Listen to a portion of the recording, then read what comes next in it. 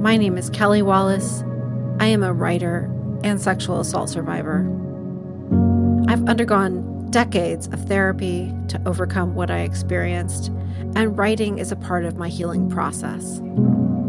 In this podcast, we will talk with other writers who have also overcome sexual violence. Their stories are often neglected, but to me, they are an inspiration, and I'm excited to be able to share them with you. Welcome to Recognize Our Power. The topics we are discussing are sensitive and do come with a trigger warning. Please take care of yourself. If you are in need of resources, please visit our website, www.recognizeourpower.com, and click on the resources page.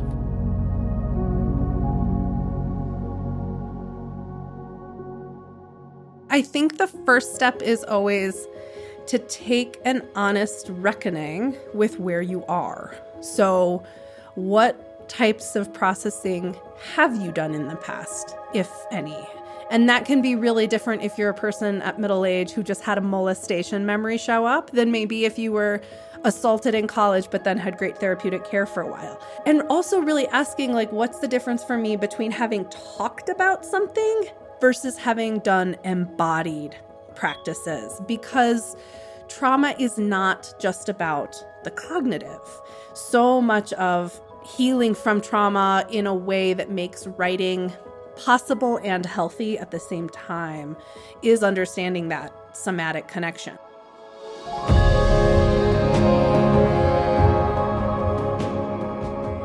Welcome to the Recognize Our Power podcast, a podcast for readers, writers, sexual assault survivors, and beyond. I'm your host, Kelly Wallace. Thank you for listening and subscribing. I'm so excited to dive in and introduce you to a wide variety of writers who are themselves survivors of sexual violence. I'm so grateful to be speaking to our guest today, Katherine Standefer. She earned her MFA in creative nonfiction from the University of Arizona in 2014. Her book, Lightning Flowers, was a finalist for the 2021 Kirkus Prize in Nonfiction. The book was also a New York Times Book Review Editor's Choice/Staff Pick and the New York Times Book Review's Group Text Pick for November 2020.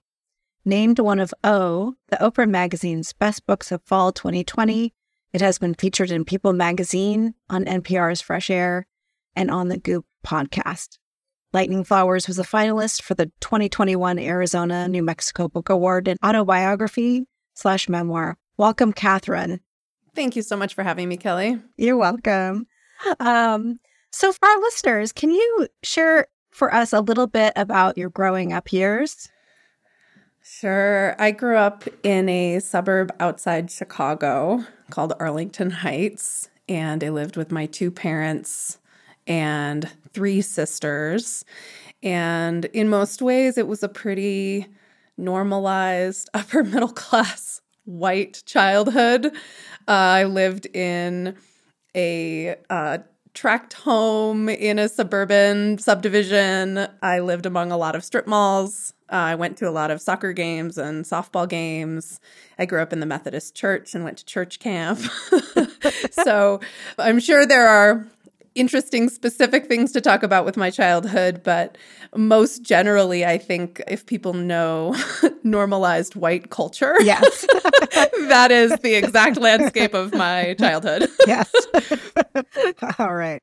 So can you give our listeners a short introduction to your book, Lightning Flowers, and how it came into this world?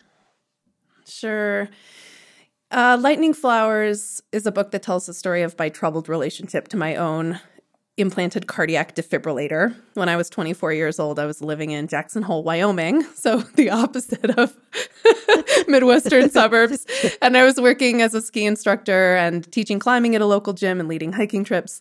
And one day I randomly went into cardiac arrest in a parking lot.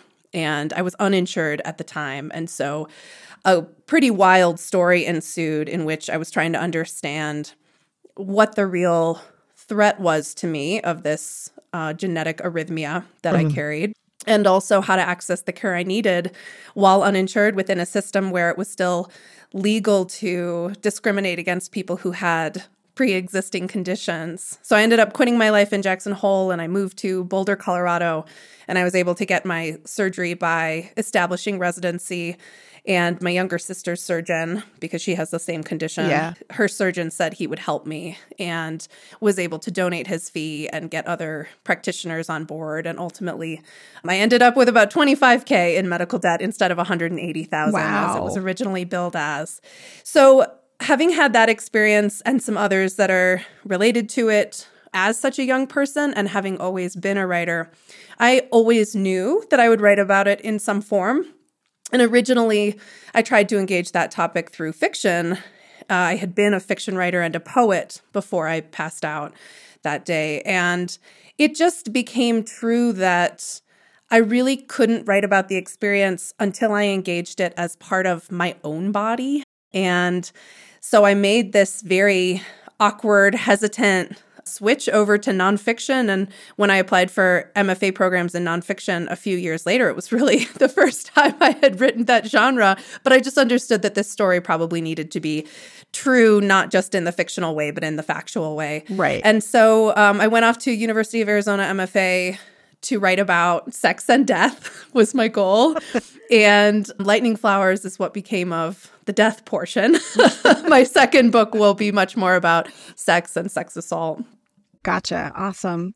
Thank you for that great synopsis.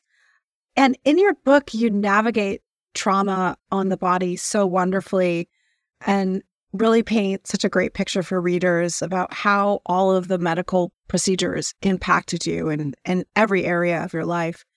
Can you talk about how writing that experience was for you? Like the lived experience of writing that?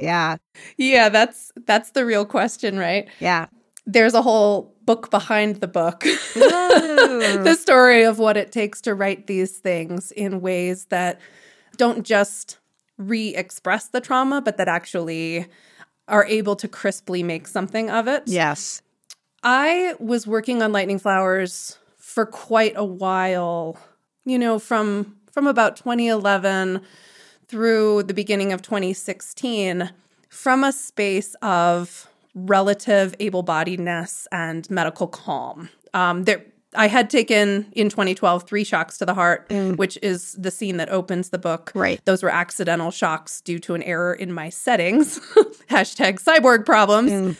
But otherwise, I really had been given the gift of time to integrate my experiences. And so writing about the things that had happened earlier was, not necessarily easy, but I think I'd had enough body work, acupuncture, time to process changes in my identity and cry it out. And that was somehow more within my reach. The weird thing that happened while writing Lightning Flowers was about halfway through the process, my device buzzed and let me know that it had low battery. And I made the decision to get a new one. And while we were trying to put that new device in, it was discovered that a wire had broken inside me. And that set off this whole other chain of events that ends up being a part of the second half of Lightning Flowers. And in particular, there was a surgery where we tried to remove the broken wire and it snapped off inside me. Yes. And then a further attempt to get it, stripped the insulation off of it. And the trauma that I suffered from that surgery in particular just required something entirely different of me. I really woke up a new person, and it took a long time for me to understand that was true. The physical symptoms that I was having were so much more severe. There was a period where I could barely walk because of what was happening in my hip and in my calves.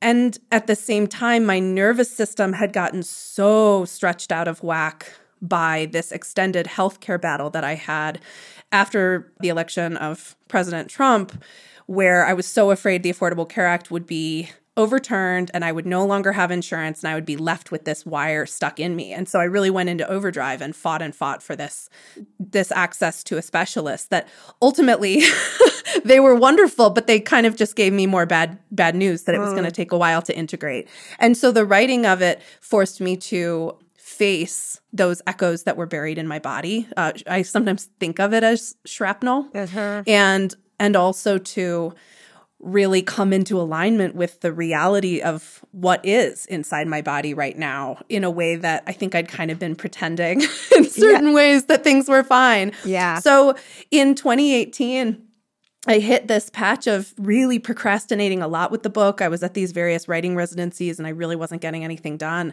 And it took a colleague of mine at the Logan Nonfiction Program at the Carey Institute for Global Good.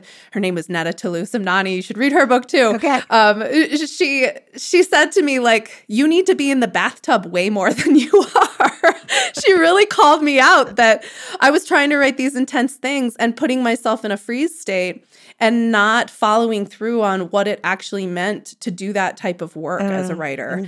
And so in the next place that I was working from, which was this very isolated little earth home in New Mexico at the end of a mesa, I had an amazing somatic experiencing therapist who I was having calls with. And she was really teaching me how to notice when subtle shifts in my system were occurring and to give them room and stay with them. And so sometimes we'd have entire sessions where I would start crying and she would kind of not let me just charge through like a barreling train. Yeah. She would make me actually stop and have that emotional reaction. And I would think it was ending and then it would come back and there was more. And it was like, God, am I paying all this money just to cry in front of you? But what she was teaching me was how far we all have been trained to suppress, move on faster, not allow things to move through. Yes. And I was also working with body workers, mostly who were intuitive in some way. And so as they felt different things in my body, I would be breathing into those and really feeling what was there in order to release it. And so all of this gave me I sort of built the muscles, built the capacity to then go into some of the most difficult scenes in Lightning Flowers. And as something came up, I would pause what I was doing. And sometimes it meant I needed to scream, the scream that I didn't get to scream or the scream I didn't get to finish. Sometimes it meant kind of wild, different varieties of breathing that wanted to come out of me. Sometimes it meant shaking. And it also meant really moving at the pace of integration, meaning I would do something hard and then I would go for the long walk. I would do something hard and then I would do yoga or take a nap. And that is an enormous privilege. I can tell you at this point in my life, I was living a lot on credit cards. Yeah. And I actually sort of mortgaged my future creative life, which is something that I'm confronting now. But I just really couldn't hold down other work while I was in that deep process because it's so required that I not have this voice in the back of my head telling me that it was time to wrap it up, time to just, come back to being a normal, put together person. When you're really doing trauma work, you have to let the entire thread of something unspool. And it just gave me so much more room to then write the scenes the way that would serve the craft best, as opposed to writing the scenes in the way that I could, given that I hadn't totally processed them, which I can now sniff that out in writing sometimes, that something was still a little bit unprocessed and didn't really find its final form. Yeah.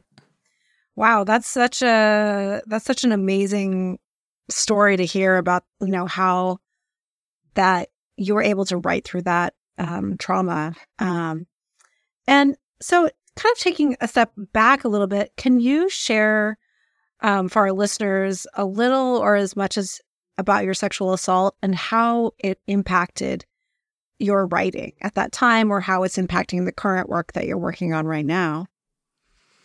So not a lot of people know this, but I actually consider sex assault to be the real origin of my life as a nonfiction writer, as opposed to just the story that I told about Lightning Flowers at the beginning there.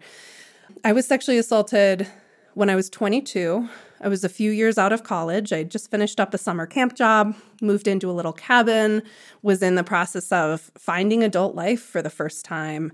The date of my assault was the night of October 3rd to October 4th. So you can see how early that is in my first fall out of college. And I was lonely and had decided to go to a kegger that I was invited to by someone that I worked with at the climbing gym. My mom used to always say, "You never know who you'll meet there," which was true in a completely messed up way. And the long story short is that someone invited me to go to a hot tub, and I thought a group of people were coming, and no one else came. And what was so striking about that situation and that night was that, I already shared my very white bread childhood. I grew up steeped in the abstinence culture that so many of us are. My parents weren't fundamentalists or anything, but they did bear what I would consider kind of a normal level of sexual shame, as we just are all steeped in this culture. And I went to a school where there were presentations where, the speaker held a rose aloft and plucked off one petal because you slept with that guy, and then you pluck off another petal because you slept with that guy. And what do you have to give your husband at the end? A thorny stick, right? So that was kind of what was in me. And I had this strange stubbornness around wanting to have my first kiss be with someone who really deserved me, who I was really excited about. And it just kept not happening. And over time, it really grew into a sort of neurosis where it was like, who could possibly be good enough? And I was so terrified, and I felt so far behind everybody else. So the night of my sex assault, I had never been kissed. And this person in the hot tub, I said no verbally for over an hour before he actually made physical movements toward me. And it was kind of this final deflation of a life that had had so many no's. And it's almost like I ran out of no's. And so the morning after, when I woke up and I looked at this bag of clothes hanging on the door that were still wet from the hot tub and was like, oh my God, that's real. That actually happened. It was, and I know I'm not the only one who considers days like this sometimes to be this way, but it was almost like another birthday because it really was like, now I have to see who I'm actually going to be on the other side of this thing that mattered to me being totally gone. Yeah. And I just made a decision immediately because so many people had known me. This is ridiculous, but we jokingly called me the Virginator. Because so many people knew this was like a thing for me. Yeah. I just started telling everyone that I could and really noticing who was able to tolerate that story and who was able to support and who wasn't. But inside this actual valley, which it's wild, I'm sitting here looking at the Grand Teton, finally living here again after so many years away. It was in this valley, and I just didn't have that many friends yet because I had just gotten there, and many of the summer people had moved on. And so I was left with like, how do I hold this myself? And what happened was writing meant the most to me of anything in the world other than maybe Northwest Wyoming. And so I just spent all my time in my cabin, in the library, writing and writing and writing. And this natural nonfiction impulse really like popped up and started pulling me forward in that I started reading books about rape.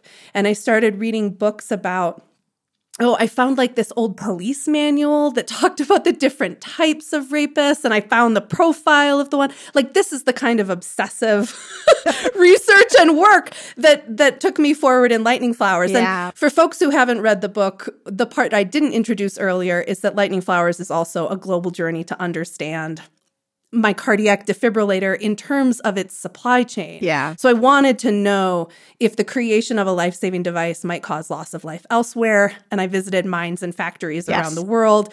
And so that's that same obsessive, like going down the wormhole, kind of needing information for myself, for my soul, for my continued ability to function. And yet that is also a very particular storyteller trait.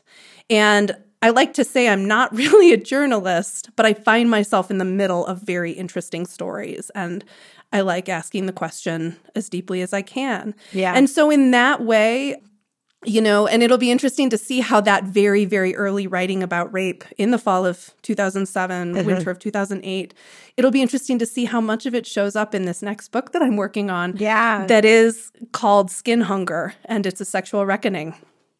Can you tell us a little bit about that work that you're on right now? Yeah, my elevator pitch will sound baggier, and that's because I'm still kind of in the depths of working out what it is and what it isn't. There was a version of this book that my previous agent and I had pitched, And we could have sold, but it would have meant not debuting with Lightning Flowers and debuting with this other book instead. And on the other side of Lightning Flowers coming out and on the other side of the pandemic, what these questions of sex and desire and singleness mean to me has changed so much. And so that's really why I'm still learning how to talk about the book. There was sort of a more codified form. But the way that I'm thinking about it right now is that it's a book reckoning with how someone ends up being single for almost their entire adult life. I have only had one boyfriend for 2 weeks. Or not for 2 weeks, sorry. In middle school, I had boyfriends for like 6 days. For 2 years, 2 years. This one boyfriend plays a role in Lightning Flowers. Yes. And he's very interestingly placed because I met him less than a year after the rape. And I really see the opening of Skin Hunger as exploring this. I think it probably opens actually with the morning after the sex assault and this cleaving of lives, having been one person, being both, destroyed in a certain way, but also freed to explore sexuality in a way I wouldn't have allowed myself if I weren't, quote unquote, ruined. And I want to be clear for listeners, I don't believe that anyone is ruined by sex assault, but that's sort of the abstinence view of, this virginity that's held on a pedestal. So for me, it's about looking back at that abstinence culture, what I was steeped in, my sense of my own goodness, and really examining how before the rape and after, there were a series of relationships that were quite intense that I had with men, but where they were not my boyfriends and they never kissed me, but they treated me like their girlfriend. And there was so much sensuality there and really kind of chewing on like, what is that? And they're beautiful stories. Then the material changes a lot sort of after the Lightning Flowers era because I went to work as a sex educator for a small abortion clinic. And so I really got trained out of a lot of the shame that had been instilled in me as a kid. And I was answering questions for teenagers in classrooms through the question box, over a text line, over an internet Q&A. As I was asking some of those questions myself, kind of learning how to have casual sex for the first time and being mentored by these hilarious bra burner second wave feminists who were the nurse practitioners at this clinic. And I was also the manager of a clinic that offered free care to anyone under 20. So I, who had previously been such a judgy teen, talking about everyone else's sex life, now I was really responsible for being the compassionate face when they walked in and really seeing the diversity of people who are sexually active in their teens. They weren't who I thought. The stories were never what I thought. It was incredibly humbling and really beautiful. And, the later part of this book is really this wrestling between my earlier self who wanted love so badly and who was so obsessed with love, and then this very empowered self who learned how to get what she wanted sexually and had a lot of fun in the process. And also, at the end of the day, I really do want to experience partnership. There are types of intimacy you can't access through just casual sex. And no matter what I do, I can't make myself meet the person who I naturally fall in love with. I can't make people pick me. And, there's a lot of healing that I know that this book is going to require because these are some of my most open wounds. Yes. I mean, I feel like that's so relatable, especially, just with, I'm part of Gen X, but with like the younger generations under me, so many people are just going so long without being immersed in relationships because of the internet, and the hookup apps and all that stuff. So. It is part of why I'm calling the book Skin Hunger, because I think there's a real difference between care and intimacy and some of these things that we can get from places that are not a singular partner.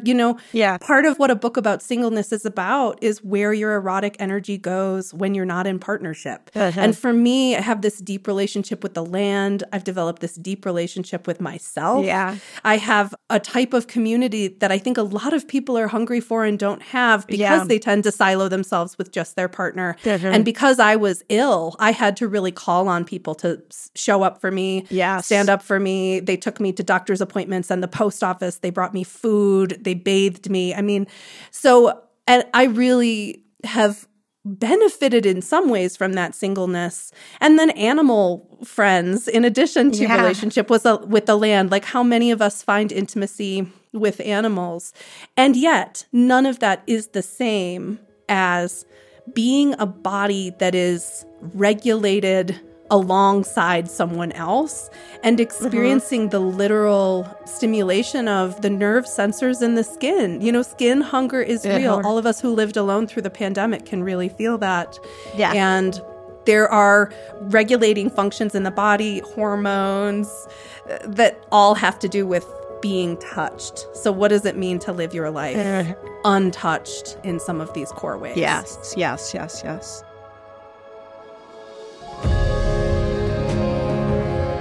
You are listening to Recognize Our Power. I'm your host, Kelly Wallace, and my guest is Katherine Standefer.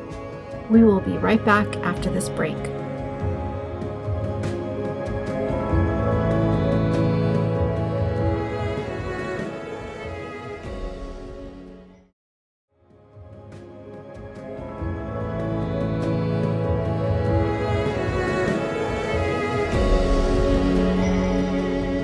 Welcome back to Recognize Our Power. I'm your host, Kelly Wallace, and we are talking with Katherine Standefer.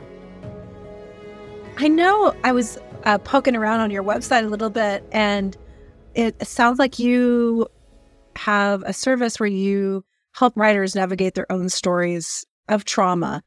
I think you call yourself a trauma midwife. Excuse me if I'm butchering that. Trauma writing doula. Yes. Sorry, I was close-ish. Can you talk about some of that work that you do to kind of help people out with that? Absolutely. So this is one of my favorite things to talk about because I don't think we have enough conversation about it. There's this widespread belief that writing heals trauma. And there's the set of James Pennebaker studies that show that undergrads who were writing about difficult topics on a regular basis in his study expressed fewer healthcare visits and better immunological markers. And this is really striking information for all of us to have. He theorizes that there's actually a holding back function in the body where when you are holding in your stories, you are using energy that could be used for other things in your system. And so this is part of why it's so important to own your story, to be able to share and not just carry around these big calcified secrets inside you. Yeah. And yet, what I really experienced in the writing of my own rape, and also what I started seeing in people in my classes right after I graduated from grad school, so 2015, 2016, I was noticing that people in my illness writing classes and sex writing classes were really finding themselves dropping into such a triggered state that they actually couldn't continue doing their work. And I didn't know how to help them. What I did with my own rape, I wrote it and I wrote it and I wrote it and I wrote it, and I'll actually never know how much damage I did by strengthening that neural pathway. I really think I made things worse by living there. And part of that is what happens when you're a writer and, this is how you move through the world. All I knew to do was get it down and try to make sense of it and try to bring sources to it. But because I wasn't being held or touched, because I didn't have other forms of therapy or body work in my life, I really do feel like I created a deeper level of PTSD than might have been there because that neural pathway got so deep. And so some of the writers that I was working with in these illness writing and sex writing classes after grad school, I was like, I really wonder if I'm doing them more harm than good And what can I learn about how we write stories without breaking ourselves? What does it actually look like? Obviously we need to write these stories. Society needs them. And they do contain a particular type of medicine. But what does it mean to really hold people while they're doing that? And so I enrolled at the Arizona Trauma Institute. I can't call myself any type of practitioner because I'm not a mental health practitioner sort of at baseline, but I took the certified clinical trauma practitioner training and some of the other ones. And I really learned about this dance between, it's not that we should never be triggered. It's that when we get triggered, we have to be able to notice it. And as I was talking about earlier, respond at the pace of integration with resources. Because to just get triggered by what we're writing and push through, that's really, really hard on the body. And it's hard on the life. Anyone who's trying to write one of these trauma stories knows how hard it can be to transition back into getting things done for work. And how it can bleed over to other parts of your life because you're not well regulated. You start snapping at people, or you're in freeze and all you can do is watch TV and you're missing deadlines. So what does it mean when the system, our body doesn't know that the rape happened years ago. It thinks it's still happening now. That's the deal with how trauma is encoded in the body. So when it gets triggered, you have to respond as though it's happening now. How do I respond to this animal part of me that is trying to help, trying to keep me safe, trying to have some kind of survival strategy, but that's going to get in the way of my thriving and even finishing the project. When we're in trauma, we are using our reptilian brain. And in order to create art, we need to be up in our human neocortex. So I studied at the Arizona Trauma Institute to create sort of a set of protocol for my own trauma writing classes.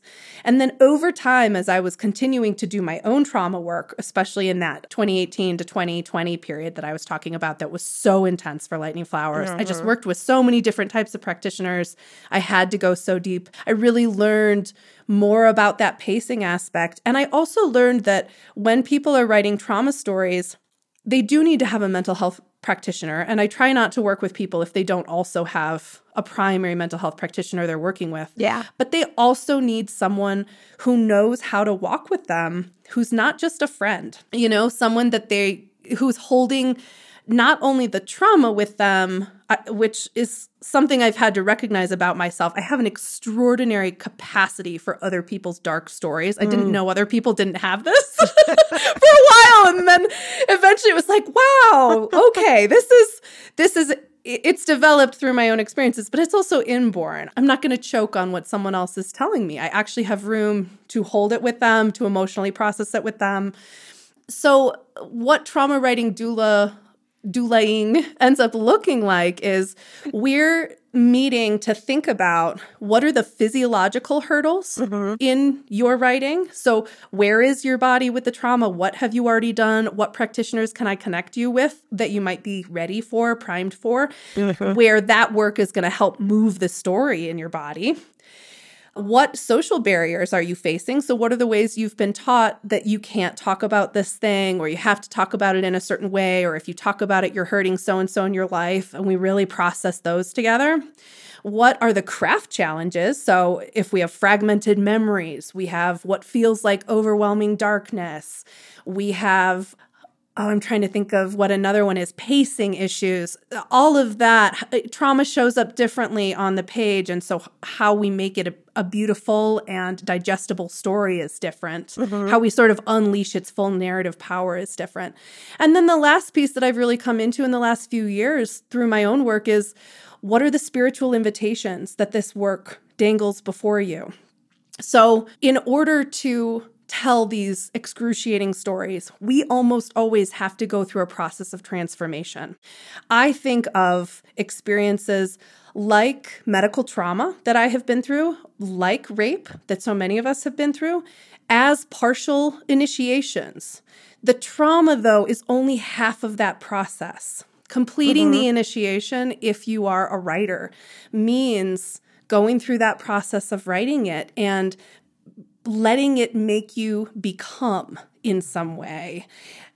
I had a mentor who used to say that wisdom comes from processing our experiences. If we don't take the time to reflect on our experiences, if we just have them and then like push them down and store them up in our body, there's no wisdom available to us. And if all of us are doing that, there's no wisdom available to the culture. So part of my work as a trauma writing doula is to help people really move things through their system, because the way they're able to write it on the other side is totally different. And that is medicine that our culture needs. Definitely. Wow, that just sums up the trauma writing process so well. And I love that you are doing that important work. So I know you've touched on some of your own healing in this interview. What were some of the ways that you healed? I know that throughout the beginning of Lightning Flowers, you talked about how exercise and leading these backcountry tours was such an important part of your life. What role has exercise has that played for you? Wow. I mean, exercise is a really humbling part of my walk. Mm-hmm. Mostly because it is something I constantly lose and luckily have continued to regain. Mm-hmm. It's not as reliable a friend when I am not able-bodied. Yeah. And that's been very hard. Yeah. There's something for me in my personality type, my ADHD management, which I have to do without medication because of my heart condition. Intense exercise has always been really important to me. And that's just not always available or not always available in ways that I like. So I will say during the periods where I sort of walk back up the staircase of fitness and am able to go trail running, I can't even tell you the level of triumphant that it makes me. But I learned very early on to be profoundly grateful for every little bit I have. If all I can do is hike, then I will hike. Mm-hmm. If all I can do is walk, I will walk. A lot of the healing modalities that I tapped into that have been most powerful are just incredibly embodied. And so it's everything from somatic experiencing, which I mentioned earlier, and EMDR, which are more therapeutic solutions, to working with body workers, Reiki masters, holotropic breath work, psychedelic ceremonies. I'm trying to think so many. There's Acupuncture has been such a consistent friend to me. I've lived on the road for a lot of the last few years too. Yeah. And so there's really a challenge of like, okay, what can I do here? What can I do now? Yeah. I had a very deep Qigong practice during the pandemic, which was something that I could do from my house. Mm-hmm. And so that was wonderful. But I would be lying if I didn't say that I hope moving back to Wyoming is going to get me further back into canyons and skiing more regularly and kind of coming back into the life that I lost 14 years ago when I passed out in the parking lot. So what advice would you give to someone who wants to dive in and start exploring their own sexual assault through writing, whether it's just personal or they want to be a professional writer? Yeah, I think the first step is always to take an honest reckoning with where you are. So what types of processing have you done in the past, if any? And that can be really different if you're a person at middle age who just had a molestation memory show up than maybe if you were assaulted in college but then had great therapeutic care for a while. You might already be ready to do that. And also really asking, like, what's the difference for me between having talked about something versus having done embodied practices? Because trauma is not just about the cognitive. So much of healing from trauma in a way that makes writing possible and healthy at the same time is understanding that somatic connection. So if you've only been in cognitive behavioral therapy and you haven't done, a type of dancing that really helped, or been on a Reiki table or a massage table, or allowed things to move through at a physical level, that may be the work that's ahead of you. And so, when a therapist is going to do EMDR sessions, they'll often have you make a list of, your most painful moments and then rate them on a scale of 1 to 10. And what they'll do is they'll start engaging, EMDR, by the way, is eye movement desensitization and reprocessing. It has to do with bilateral stimulation of the brain and essentially being able to take what is acutely traumatic and like happening right now in our bodies and making it something that happened in the past. It repackages it cognitively so that we can look at it from an objective view as opposed to immediately going into fully re-experiencing it. And so, when they're going to do EMDR and they have you create this scale of how painful are these memories, they will start with the lighter ones to build up this muscle, this tolerance, this capacity. And I would advise the same for writers. I do some activities in my trauma writing classes and with clients where we essentially create a tic-tac-toe grid and we'll take what is an acutely traumatic episode and break it down into 9 different steps. And box 5, the middle box, that's like where the heart of the trauma occurred. Box 1 is the beginning of that traumatic incident, and box 9 is sort of the first moment of the new life or the last moment of that sequence of events. It's sort of like that moving out of it energy. Not that it's over, but that you're transitioning out of the acute portion. And so I'll often have them write those far out boxes first and just write those. We tend to be magnetized when we want to quote unquote write our trauma, write our assault. We tend to be magnetized to the red hottest part of it. And a lot of that is people being told their stories don't matter and then having the sense that the only part that matters is the most traumatic part. When actually what so many of us are trying to wrap our heads around is like the grief of seeing the last moment before something happens and you know exactly what's going to happen and you're thinking about who you were before. And maybe that's actually all we need to see. We don't need the rape on the page. We need to go up to the last moment. Or that waking up the morning after and having to face, this is a new life. I'm a new me. I am and I'm not, right? And so being able to find ways into that story that are not only supported and resourced therapeutically or on an embodied level or through the pacing of your day. If I'm going to write this, do I have time to go for a walk afterward? Do I have time to sit in nature? Or am I going to force myself to rush off somewhere and essentially be triggered and unable to unwind? If you can kind of pick out how the overall scenario looks and then also pick a narrative piece to enter into that has boundaries on it, that isn't the most intense part first, that's going to serve you a lot better than just going right for the gullet. And, you're just probably going to reactivate yourself. And do you have the resources to tend to yourself afterward? Yeah. Will you even be able to continue the writing if you get activated to a certain level? Definitely. So, just hearing you talk about your experience of working with others has been so beneficial in terms of, I think so much of our culture is pushing things down and just pushing through, and how damaging that can be to not only your writing, but you're just like your central nervous system. So I think that was such an important thing to touch on today, and I really appreciate that you went there. Where can our listeners find you? So my website is katherinestandefer.com, and you can follow me on Twitter or Instagram at girlmakesfire. And I'm also on Facebook. I have an author profile at Katherine E. Standefer. I'll link in the show notes to all of your socials and website. And to find out more about our podcast, please follow us on Facebook, TikTok, and Instagram, or visit our website, www.recognizeourpower.com. If you like this episode, please share it with your friends. If you have an extra few seconds, please leave us a review to help the algorithm.